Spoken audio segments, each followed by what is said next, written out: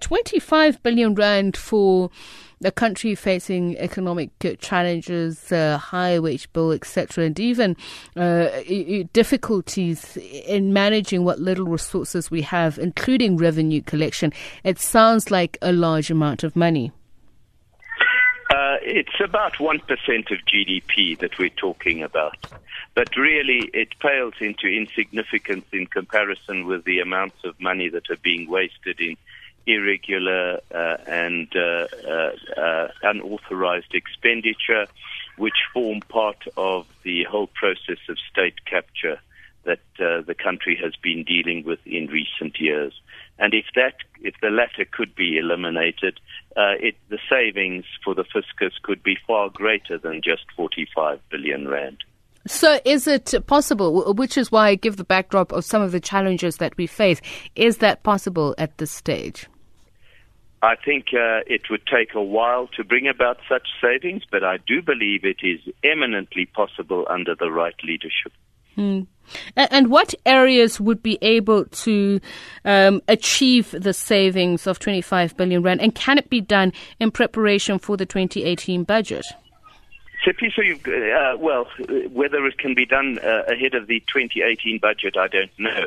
But you've got to realize that government departments across the board are paying a heavy premium often to obtain goods and services from suppliers who basically take that premium and put it in their pockets and are well connected. And if that channel of corruption could be eliminated, I think over time we could easily save 45 billion rand and not need to raise taxes.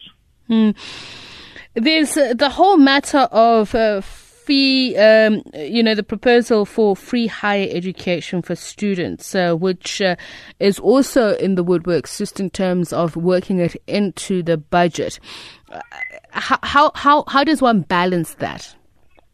That is one of the challenges. And as I say, it's a case of reprioritization. If one could save the money that is being wasted in corrupt manner and in unauthorized and wasteful expenditure, you could easily generate the funds that are required for free higher education. However, I have to admit that I get quite frustrated at this complete concentration of attention on free higher education when most of the attention should be leveled at early childhood development, primary and secondary education, because without that, a lot of the money that is due to be spent on free higher education will be wasted, because many of the students who will go to tertiary institutions will not be sufficiently prepared in order to get through their university studies. Only a very small proportion of those who do start university